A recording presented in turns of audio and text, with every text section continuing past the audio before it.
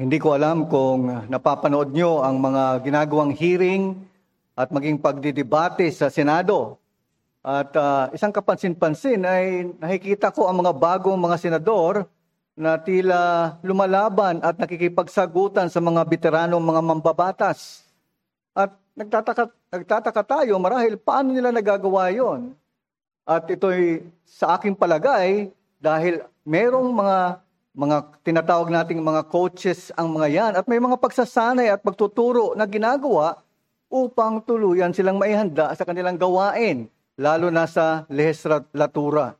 At tama yon, kailangan ng pagsasanay dahil ito ay isang mahalagang bagay na kanilang gagampanin bilang kinatawan o bilang mga senador ng ating bansa.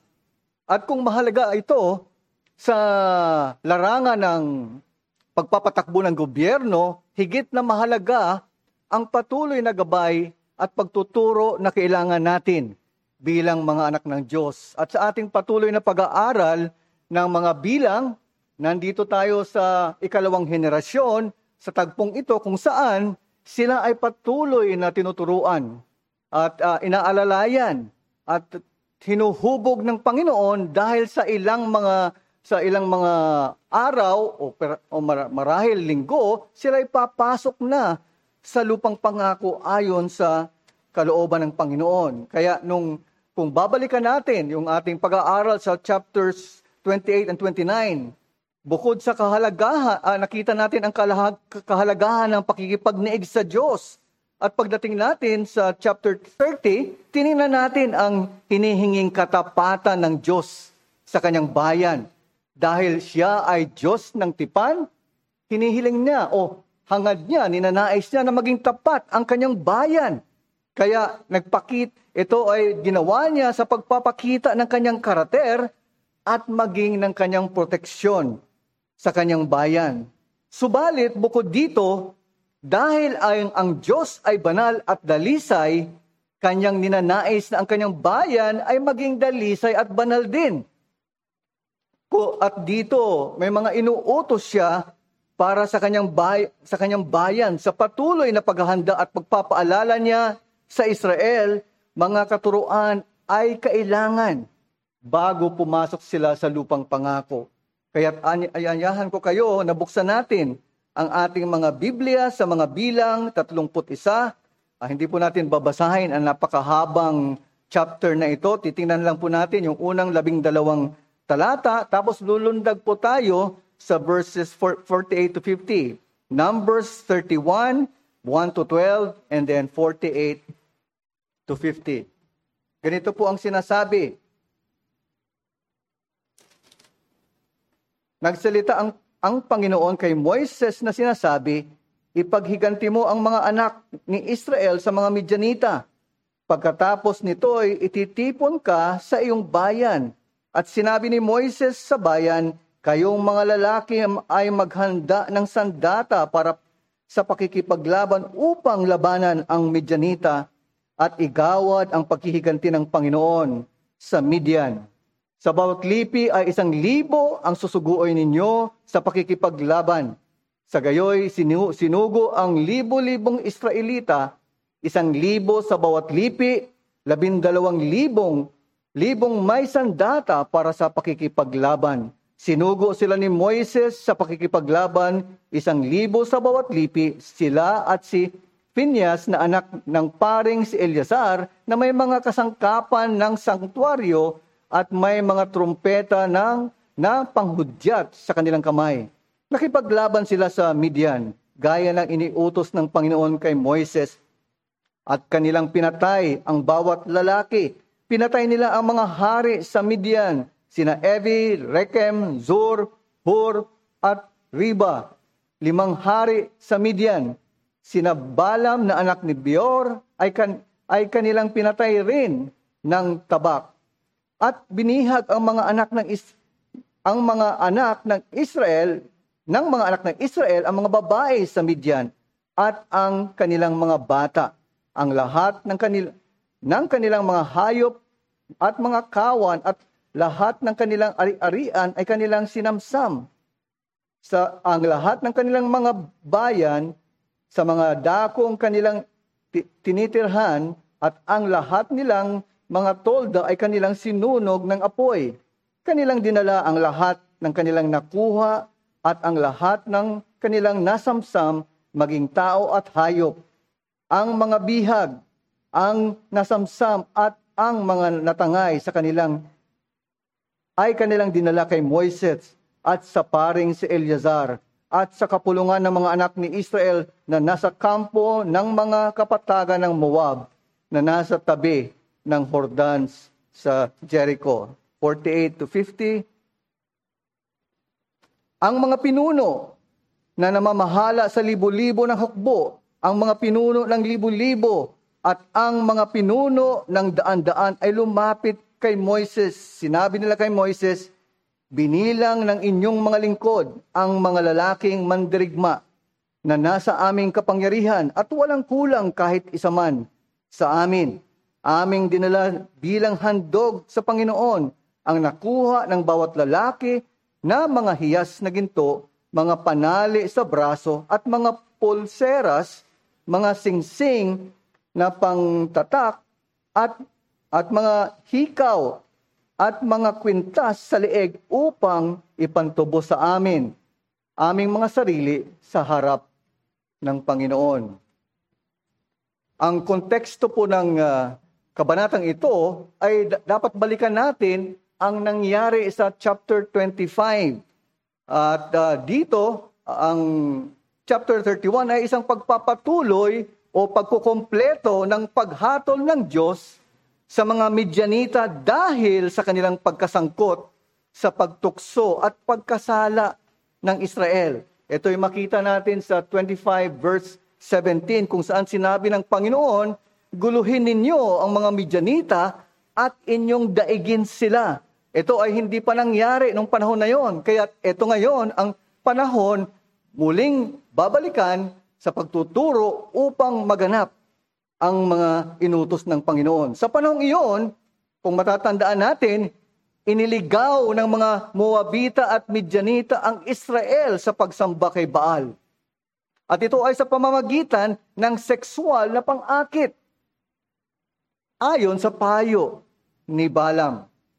Ito lang ang naging tanging paraan para sumpain ang Israel dahil sa kapangyarihan ni Balaam, hindi na ito magagawa, kundi ito lamang ay mangyayari sa pamamagitan ng Diyos na susumpa dahil sa pagkakasala ng kanyang bayan. Kaya dahil sa pagkahulog ng Israel sa idolatria, ang nangyari ay huhusgahan ang mga Midyanita dahil dito. Sa pakikipagtulungan ng mga Midyanita sa mga Moabita, nararapat sa kanila ang puot at hatol ng Diyos. Sa pagpasok, tandaan natin na papasok ang Israel sa lupang pangako. Kaya sa pagpasok ng Israel sa lupang pangako, makikipaglaban ito sa mga bayan. Ito yung kanilang gagawin upang sakupin ang pangakong lupa ng Panginoon ng Kanaan. At ito ay patuloy nilang gagawin sa mga darating na mga aklat na susunod nito. Ito ang mangyayari sa kasaysayan ng Israel. At makikipaglaban sila kahit ngayon pa lang, kinailangan ito na sanayin o paalalahanan na dapat nitong labanan ang mga paganong bayan dahil sa panganib na dulot sa kanilang buhay. Itong mga paganong bayan na ito ay masamang impluensya sa kanila. Kaya dapat nilang puksain, sakupin, at dapat nilang upang protektahan ang kanilang sarili. Kaya bilang pinili ng Diyos at kinatipan ng Diyos, kabanalan ang ninanais ng Diyos para sa kanyang bayan. Ito ay kahalagahan ng paglaban sa kasamaan at pagkakasala. Kaya ang gusto kong dalhin na mensahe sa atin ay ang hangad ng Diyos para sa kabanalan ng kanyang bayan ay nangangahulugan ng pakikipaglaban sa kasalanan at kasamaan. God's demand for holiness of his people entails pursuing war against sin and evil.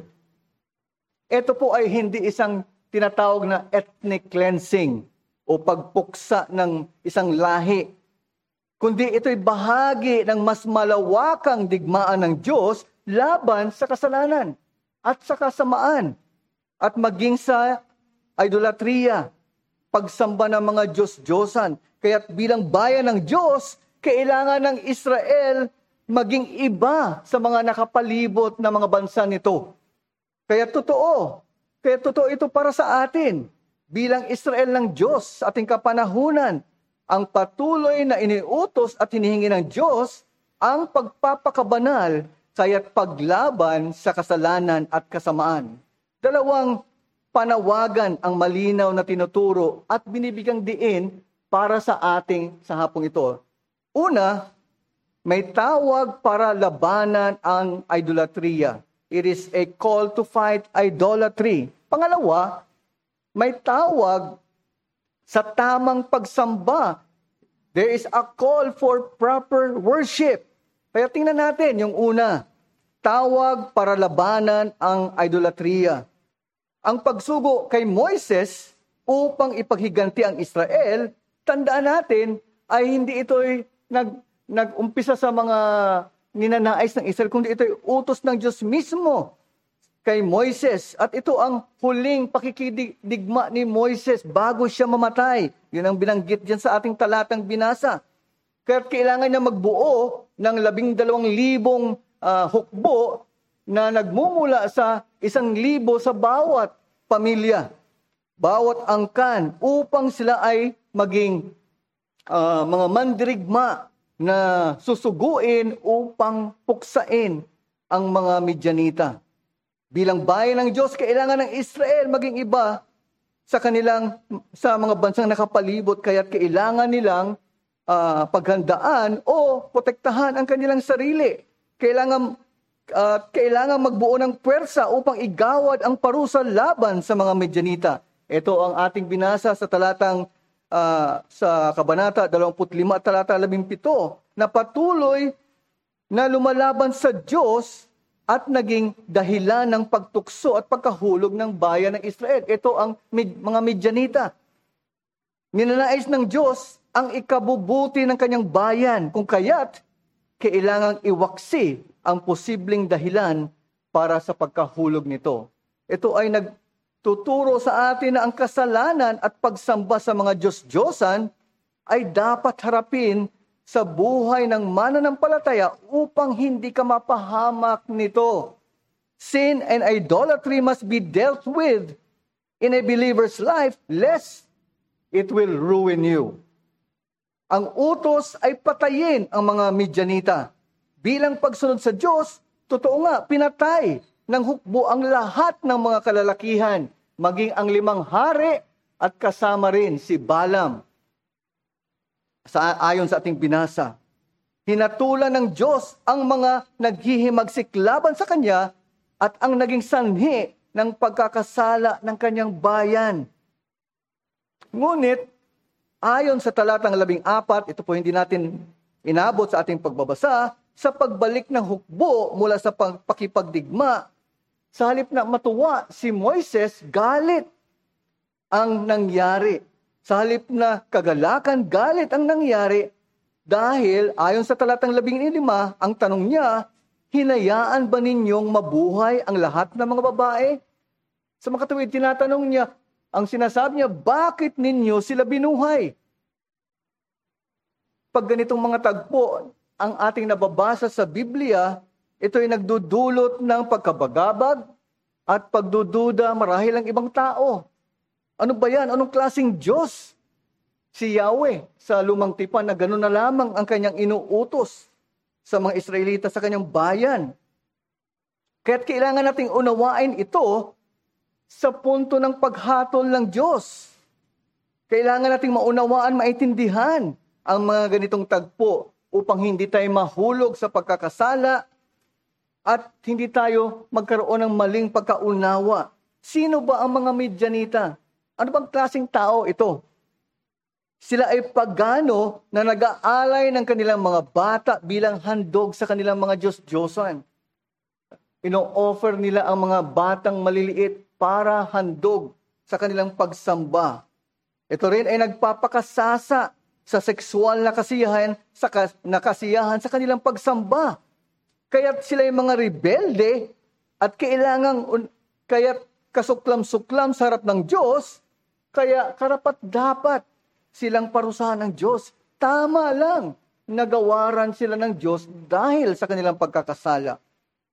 Dahil ayon kay Moises, hindi kompleto ang pagsagawa ng misyon ng hukbo, marami pa ang dapat na mamatay. Di ba? Ito nga, kinatagpo ni Moises sa labas ng kampo. Hindi kayo tapos sa inyong misyon. Kulang ang inyong misyon. Ayon kay Moises, dahil hindi nyo pinatay ang dapat patayin. Bakit kailang patayin ang mga batang lalaki at mga babae? Upang hindi na muli maging sanhi sa pagrebelde sa hinaharap at alisin ang pagtutukso na dulot ng mga kababaihan. Diba? Ito nga ang nangyari dahil sa tukso ng sexual na pagsamba, nahulog ang bayan ng Israel sa pagsamba ng kanilang Diyos-Diyosan. Kung hindi kompleto, ililigaw muli ang Israel. Ngunit, isinalba ang mga dalagang babae, ang mga virgins, young virgins. Ito po ay larawan ng kadalisayan. Ito ay pagpapakita rin sa gitna ng paghatol. Ito ay pagpapakita rin ng habag at awa ng Diyos sa harap ng kasamaan. Kaya ang mangyayari sa mga batang mga babae ay posibleng iba sa kanila ay aasawahin ng mga Israelita at iba maglilingkod bilang alipin sa bayan ng Diyos. Ang sinasabi ng Diyos sa pamamagitan ni Moises ay huwag makipag-alyansa sa iyong mga Diyos-Diyosan. Kailangan mong patayin ito. Dahil ito ang sanhi upang ikay nahulog at kaya't libo-libo ang namatay. Kung maalala natin sa chapter 25. Kaya pag sinabi ng salita ng Diyos na huwag kayong makipamatok sa mga hindi mananampalataya ayon sa 2 Korinto 6, dapat mong pakinggan at sundin. Hindi dahil sila ay hindi mabubuting tao, kundi dahil wala silang banal na takot sa Diyos. Maraming pangyayaring ganito sa praktikal na paraan. Sino ang naiimpluwensya at nahihila palayo? Kung ang isa ay nag-asawa o nakipamatok sa hindi mananampalataya, kadalasan yung mananampalataya ay nahihila palayo. Dahil nagkakaroon ng dibisyon, bunga ng kanilang pagkakaiba ng mga prioridad at mga binibigyan ng pagpapahalaga. Dahil ang mahalaga para sa isang mananampalataya dapat ay kabanalan, pagsamba at ang Diyos. Ngunit sa isang hindi mananampalataya, wala siyang pakialam. Hindi niya binibigyan ng pansin ito. Di ba? Nangyayari din to sa mga praktikal na pangyayari sa ating mga buhay. Kung gusto mo mag-diet, tapos karamihan ng kasamahan mo sa iyong bahay ay hindi kumbinsido at ikaw lamang, mangyayari ay ikaw'y matatangay. Hindi ganun kadali. Hindi ganun kadali lumaban. At ganito ang prinsipyo na pinapakita rito sa atin at tinuturo ang hangarin ng Diyos ay upang ang kanyang bayan ay maging tapat sa kanilang pagsasagawa ng kanilang relihiyon. Ito ang malalim na layunin ng Diyos para sa kanyang bayan. Marahil marami sa atin, lalo na sa mga nagkakaedad katulad ko, ay nagpupunta tayo sa mga doktor upang magpagamot. Tinitingnan ng doktor, kung isang marunong na doktor, ang sanhi ng iyong sakit, hindi lamang ang resulta o panglabas na anyo mo. Bukod dito ay kailangan din ng tukuyin kung saan nanggagaling. Nanggagaling ang mga dahilan upang ikaw ay nagkakasakit. Kung mahalaga ito sa pisikal na gamutan, gayon din ito sa spiritual at pangkaluluwa at pangkaluluwang kondisyon natin sa paglaban ng kasalanan. Alamin natin at labanan natin ang kasalanan at maging ang sanhi nito. Ito ang kailangan nating tingnan at seryosohin. Kaya ang hamon nito sa atin, harapin ang lahat ng dahilan at pagkakataon ng kasalanan at idolatriya sa iyong buhay ng walang kompromiso. Deal with the causes and occasions of sin and idolatry in your life without compromise. Ito po ang hamon para sa bayan ng Israel at maging sa atin. Marahil, ang sasabihin mo sa akin, ano ba yan? Ang hirap naman yan. Marahil, tama ka, mahirap. Ngunit, mahirap dahil tulad ng Israel, meron tayong kompromiso na pagkaunawa sa kabanalan. We have a compromised understanding of holiness. Kaya ganyan tayo. Ganun ang ating pakiramdam at kaisipan. Mayroon tayong mga inaalagaang kasalanan. Marahil nagtatagumpay ka sa mga ibang kasalanan mo at nakukontento ka nito. Ngunit, yung sa ibang bagay, siguro pinapalampas mo. Okay naman ako rito eh. Ito mas mahalaga, mas importante. Pwede na to. Alagaan ko na ito. Hindi mo na bibigyan ng pansin. Pero hindi po yan ang tinuturo at sinasabi. Ito hindi maaari. Kung kailangan mong itapon ang isang maling ugali, kailangan mong itapon ang lahat.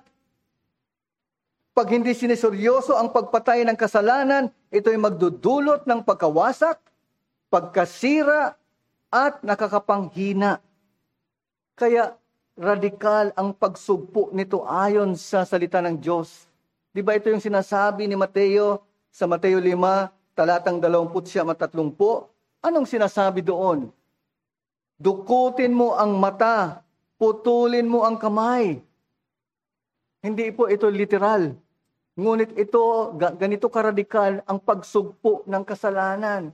Tingnan mo sa sanhi kung saan nagmumula upang labanan mo dahil hindi ito makabubuti sa iyo, bagkos ito ay magdudulot ng ikasasama ng iyong buhay espiritual. Paano mo pinoprotektahan ang iyong sarili laban sa tukso at kompromiso? Dapat mong kilalanin ang iyong pagkahilig sa kasalanan. Ito ang sabi ni Santiago, unang kabanata, talata 14. Ngunit ang tao ay natutokso sa sarili niyang pagnanasa kapag siya ay nahila at naakit nito. Ano-ano ang iyong mga pagnanasa? Mga ito ba'y makalaman o makadiyos? Ito ba'y pansarili o para sa ikabubuti ng iba? Kaya kailangan suriin po natin ang ating mga puso.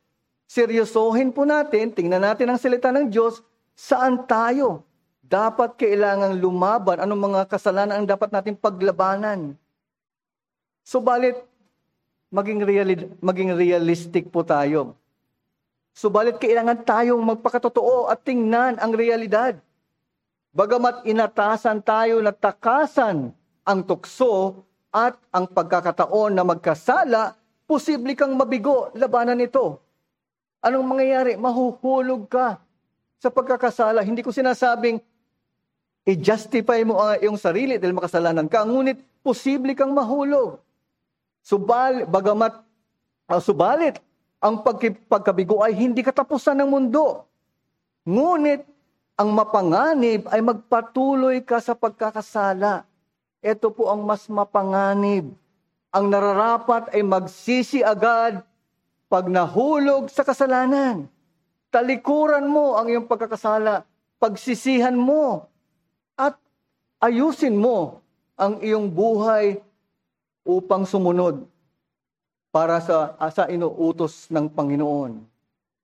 Ang panganib dahil dito, ayon kay Santiago, Kabanatang 1, talata 15, karugtong ng aking binasa kanina, ganito ang sinasabi, kapagkat ang pagnanasang iyon ay naipaglihi Ito ay nanganganak ng kasalanan, at ang kasalanan kapag malaki na ay nagbubunga ng kamatayan. May progreso ang pagkakasala natin. Lalo tayong nababaon pag hindi natin hinarap ayon sa salita ng Diyos. Kaya't hindi dapat natin pabayaan. Huwag tayong manatili sa pagkakasala, ngunit magsisi tayo agaran. Dahil upang labanan ito at maitama ang dapat nating pamumuhay.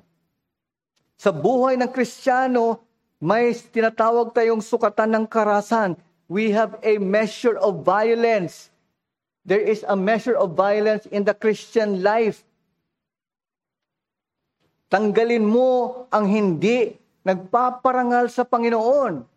Ang katapusan ng idolatriya o pagsamba ng mga Diyos-Diyosan ay hindi pagpapala. Mamuhay ayon sa katuwiran.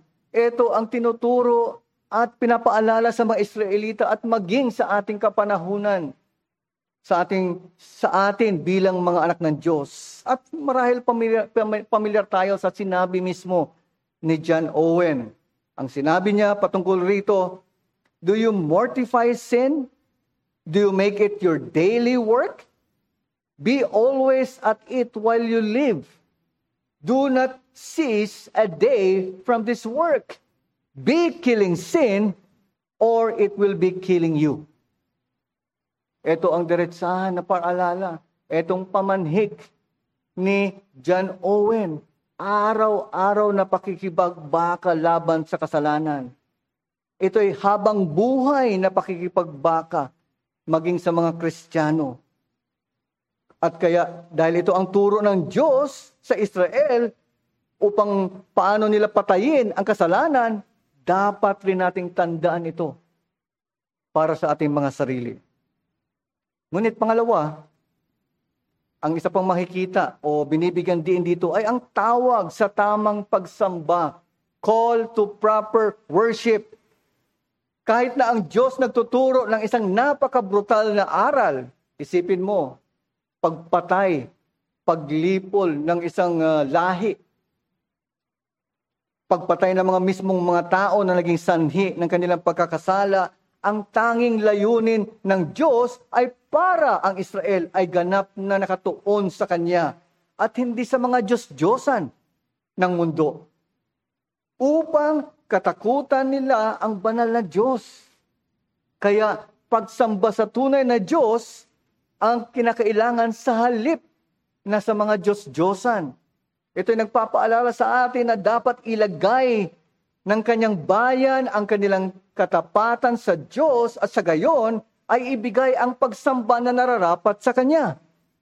In other words, God's people must put their allegiance on God alone and thus give the worship due Him. Hindi pwedeng iba ang kanilang nakatuon, ang kanilang katapatan o allegiance, tanging sa Panginoon lamang. Patayin ang iyong mga Diyos-Diyosan kung saan dinadala ng Diyos ang kanyang bayan sa tugon ng pagsamba at katapatan. Tayo ay ginawa upang maging mananamba. Tandaan natin, we are made worshipers bilang mga nilalang ng Diyos. Kaya posible tayong sumasamba sa tunay na Diyos o di kaya sa Diyos-Diyosan na ating nilikha para sa ating sarili. Dalawa lang naman yan eh. Sinasamba mo ang tunay na Diyos o di kaya sumasamba ka sa Diyos-Diyosan na iyong nililok para sa iyong sarili. Tulad ng mga Israelita, hindi maaaring may sinasamba tayong iba. Kaya't sa pagbalik ng hukbo mula sa pakikipagdigma, dala-dala nila ang mga nasamsam. Hindi lamang nila napatay ang mga kalalakihan ng mga Midianita, may dala silang isang katerbang mga nasamsam. Spoils out of victory. Victory sa war against the Midianites. Ito ay mga tao, hayop, ginto at iba pa.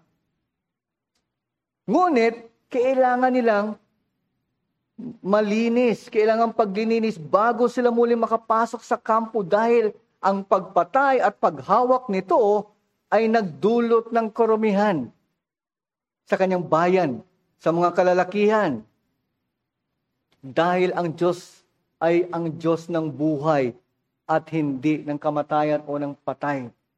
Ito po ang pinapaliwanag at sinasabi. Kaya nga ang sinasaad sa kanila, ang mga lalaki ay dapat dumaan sa paglilinis ng isang linggo. Paglinis, pagpapaligo sa 3 at 7 araw, maging ang kanilang mga kasuotan, bago sila tuluyang makapasok sa kampo. At bukod pa riyan, ang mga nasamsam, ang mga hindi natutupok sa apoy ay dadaan sa apoy. Ito po yung mga ginto, pilak. At ang mga natutupok sa apoy ay lilinisin ayon sa tubig.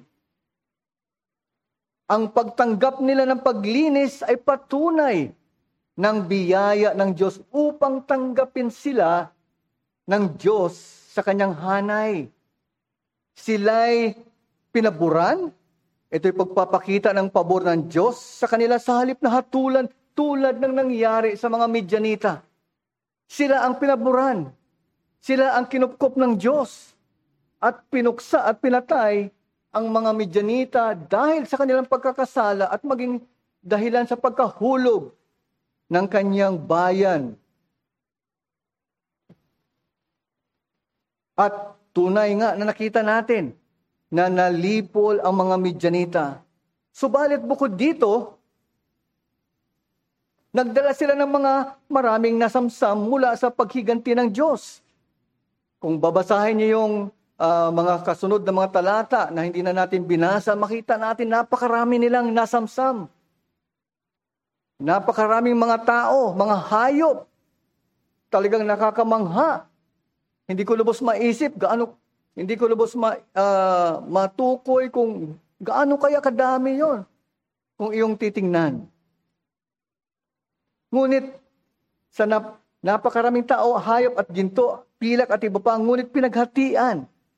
Ayon sa pag-uutos ng Diyos, ang kanilang tinatawag na spoils ay pinaghatian nila sa mga lumaban at sa mga natira.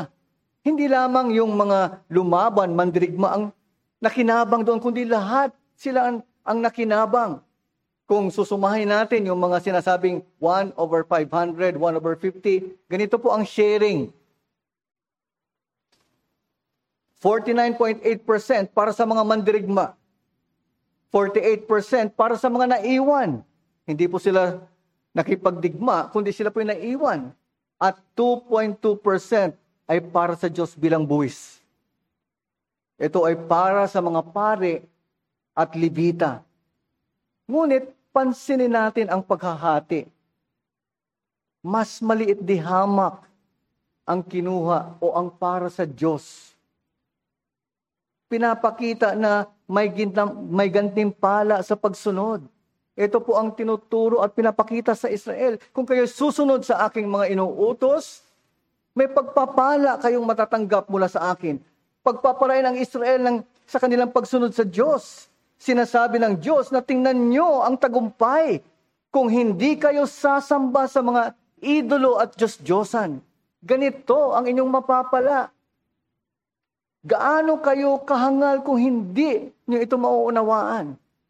Yun ang diretsahang pagtuturo at pagmumukha ng Panginoon sa kanila. Ang Israel ay larawan ng isang dumating upang kalabanin ang mga kaaway ng Diyos. At yan ay ang ating Panginoong Hesus. Panginoong Hesus Kristo. Sa krus, ginapin niya ang kamatayan at kasalanan upang sa kanyang pagkabuhay mula sa mga patay, dala tayo ng mga nasamsam dahil tayo ginawang banal.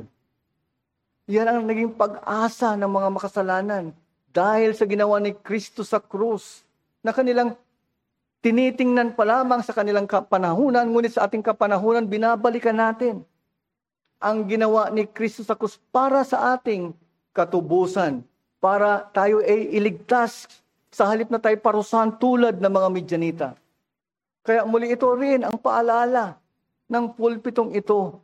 Kung ikaw pa ay hindi, kung ikaw po ay hindi pa lumalapit sa Panginoong Hesus, ay wala kang pag-asa. Ikaw ay nasa ilalim ng puot ng Diyos at nakakatakot kung ikaw ay makakaranas ng pagpaparusa ng Diyos sa hinaharap. Sa ating mga mambabatas muli, may nagsusulong ng batas laban sa pagbalimbing. Ito ay palipat-lipat ng partido.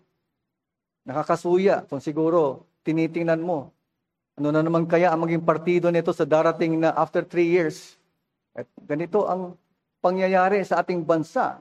Ito ay dahil walang mga prinsipyo na tinitindigan. Kaya ang dahilan sa kanila ay para lamang manatili sa kanilang poder. Di ba? Expediency. Ay maging practical, maging pragmatic tayo. Kaya nananatili po sila. In fact, sa katunayan, dumarami ang miyembro ng kanilang pamilya na kasama nila. Nakakalungkot sa isang Kristiyano na hindi nauunawaan ang mga prinsipyo, mga katotohanan ng biyaya at katapatan na hinihingi ng Diyos at nakikita natin dahil sa ebanghelyo ng ating Panginoon. Kaya't mababaw ang kanyang pananampalataya at higit sa lahat, kanyang pagsamba sa Diyos. Kaya ang hamon nito sa atin, hayaang ang iyong pagpapahalaga sa biyaya ng Diyos ay magpakilos sa iyong puso sa buhay na pagsamba. Let your appreciation of God's grace move your heart in animated worship. Kung nauunawaan mo ang paglilinis ng iyong natanggap at pagbabayad sala na ibinigay ng Diyos, dapat nitong hamunin ang iyong pagsamba. Ayon sa talatang 50, ang mga pinuno ay nagdala ng handog para sa Panginoon upang pantubos sa kanilang sarili. Pagkatapos nilang natukoy na walang namatay sa kanilang hanay sa digmaan. Kaya masasabi natin ito isang himala na pagkilos ng Diyos. Ang sinasabi ng ibang komentarista ay marahil ang alay na ito ay dahil nagbilang sila. Di ba pag nagbilang ka, ang parusa ng Diyos ay nakaabang. Nangyari ito sa panahon ni David. Ngunit marahil hindi lamang pwedeng mangyari na ito ang dahilan. Ngunit isang dahilan nito ay nakita nila ang biyaya at pagpapala ng Diyos. Kaya sila gano'n na lamang ang kanilang mga puso na nag-alay sa Diyos dahil sa katapatan at biyaya ng Diyos sa kanila. Lahat ng kaaway ay napatay sa paghatol ng Diyos, ngunit ligtas ang hukbo ayon sa biyaya ng Diyos. Hinipo sila sa kanilang puso upang maghandog ng alay bilang alaala sa mga anak ng Israel sa harap ng Diyos. Kaya't ito isang pagsamba na naiukol nila na karapat-dapat para sa Diyos. Ito ang paghihikayat at payo ng manunulat ng Hebreo ayon sa Hebreo 13 at talata 15. Kaya't sa pamamagitan niya ay maghandog kayong patuloy ng alay ng pagpupuri sa Diyos sa makatuwid ay ng bunga ng mga lahi na nagpapahayag ng kanyang pangalan. Ito daw ay bilang tugon sa ginawa ni Jesucristo na nagdusa sa labas ng pintuan ng lungsod upang gawing banal ang mga tao. Ay ang dahilan na dapat silang mag-alay ay dahil sa ginawa ni Kristo. May mga panahon marahil. Hindi ko sinasabi na sa lahat ng panahon ganito ang ating alab sa ating pagsamba. May mga panahon na tila hinihila na lang natin ang ating mga sarili upang dumalo sa pagtitipon ng Diyos o sa pagtitipon ng iglesia upang sumamba sa Diyos. Nanlalamig marahil ang iyong pagsamba. Kaya kailangan mong suriin ang iyong sarili. Ito ba ay dahil sa isang kasalanan? Ito ba ay dahil sa kakulangan ng pananalangin at pagbubulay ng salita ng Panginoon? O di kaya pagkaabala sa mga gawaing pangmundo na umaagaw ng iyong oras at ng iyong pansin para sa panambahan. O marahil, nalulula ka at nabibigatan sa mga alalahanin o mga pinagdaraanan mo. Hindi ko alam kung ano yung pinagdaraanan mo, kapatid, o maging sino man sa harapan kasama natin ngayon. Ngunit suriin mo kung bakit o ano ang dahilan na nangyayari ang iyong panlalamig o maging ang iyong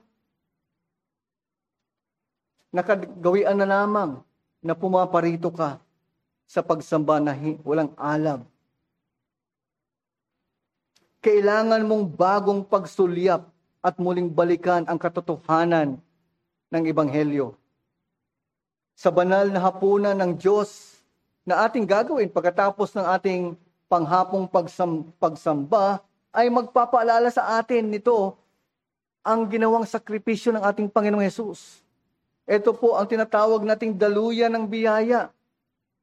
Ito ang muling pagpapaalala sa atin na merong isang Diyos, ang anak ng Diyos na siyang pinako. Salip na tayo. At kailangan nating palalahanan. Kaya ito'y pagpapaalala, ito'y pagpapasalamat, pakikipag-isa o makikipagniig sa Diyos, thanksgiving, communion, and memorial. Ganon kahalaga ang sakramentong ito para sa isang mananampalataya. Kaya mahalaga na muling alalahanin natin ang ginawa ng ating Panginoong Hesus sa krus. Bukod dito, o sa ating pag-alala, sama-sama nating sariwain ang ating pinagtipanan bilang kaanib sa lokal na iglesia. Babasahin natin ang ating church covenant, bibigkasin natin, dahil muli, kailangan natin ng mga paalalang ito. Dahil meron tayong mga tungkulin na dapat nating ganapin, pagtitipon ng pagsamba bilang kinatawan ng Diyos. Pagsunod sa kanyang mga utos para sa paglago ng ating pananampalataya upang mabigyan natin siya ng kaluwalhatian. Dapat isipin natin ang mga bagay na ito bilang mga anak ng Diyos. Si Jerry Bridges ay kilala marahil ng karamihan sa atin sa kanyang mga sinusulat at mayroon siya isang aklat na sinulat na pamagat Gospel for Real Life, Turning to the Liberating Power of the Cross. At dito, sinasabi niya o sinasalaysay niya ang mga dapat gawin. Ano ang ebanghelyo na kailangan nating ipangaral sa ating sarili at paano natin may apply ito sa ating mga buhay sa pang-araw-araw. Ngunit ang nakaagaw ng pansin sa akin sa pagbasa ko sa aklat na ito ay yung isang sinulat ng isang theologian na nag-endorse sa librong ito na si Sinclair Ferguson. At ganito ang sinabi niya, "Our problem as Christians is simply this. We don't believe and understand the gospel very well. It is that simple. It is that radical." Kadalasan, yun po ang dahilan. Kaya ganito na lamang ang ating paraan o ating mga gawi sa ating pagpapakabanal. Maging sa ating pagsamba sa Diyos dahil hindi natin nauunawaan ang krus ni Kristo, ang ebanghelyo. Kung lubos nating maunawaan ito, tulad ng sinasabi nito ni Jerry Bridges at maging ng mga iba pang mga manunulat, mga mayayabong tayong mga mananampalataya. Dahil totoo, kailangan natin upang labanan ang mga pagkakasala at kasamaan, kailangan nating makita ang kahalagahan ng ebanghelyo ng ating Panginoon. At kailangan natin ng patuloy na pagtuturo. Kaya ang ating huling himno, "Teach me thy way, O Lord, turuan po ako," ay sinasabi, habang may hininga turuan po. Ang laging susundin loobin mo, hanggang makamtan ko putong ng handog mo, ibabalik sa iyo ang buhay ko. Nawa ito ang ating pakaisipin. Ito ay seryosohin natin. Tayo ay tinawag maging banal at dalisay. At ganun gayon, palagian. Kailangan natin ng pagpapaalala maging sa hapong ito. Awitin po natin yung ating huling Tagalog hymn, Turuan Po Ako. Magwakas po tayo sa panalangin. Muli dakilang Diyos, salamat po sa inyong paalala, sa inyong pagtuturo sa amin sa hapong ito. Tunay po na kami ay tinawag na maging banal at maging dalisay, tulad ng mga Israelita sa Lumang Tipan. Kailangan po namin ang inyong biyaya, gabay, at patuloy na pagtuturo dahil napakadali po naming lumimot nito. Napakadali po naming talikuran ang mga katotohanan ito. Nawa Panginoon, tulungan mo kami na labanan ang mga kasalanan at kasamaan. Huwag naming alalayan ito sa aming mga buhay. Puksain namin, patayin namin ito sa tulong ng Banal na Espiritu sa pamamagitan ng mga katuruan na aming maririnig mula sa inyong salita. Ngunit dahil sa pagtalikod sa mga idolo at Diyos-Diyosan, meron itong kalakip na pagtawag o hinihiling nyo sa amin na isang tama at naaangkop na pagsamba.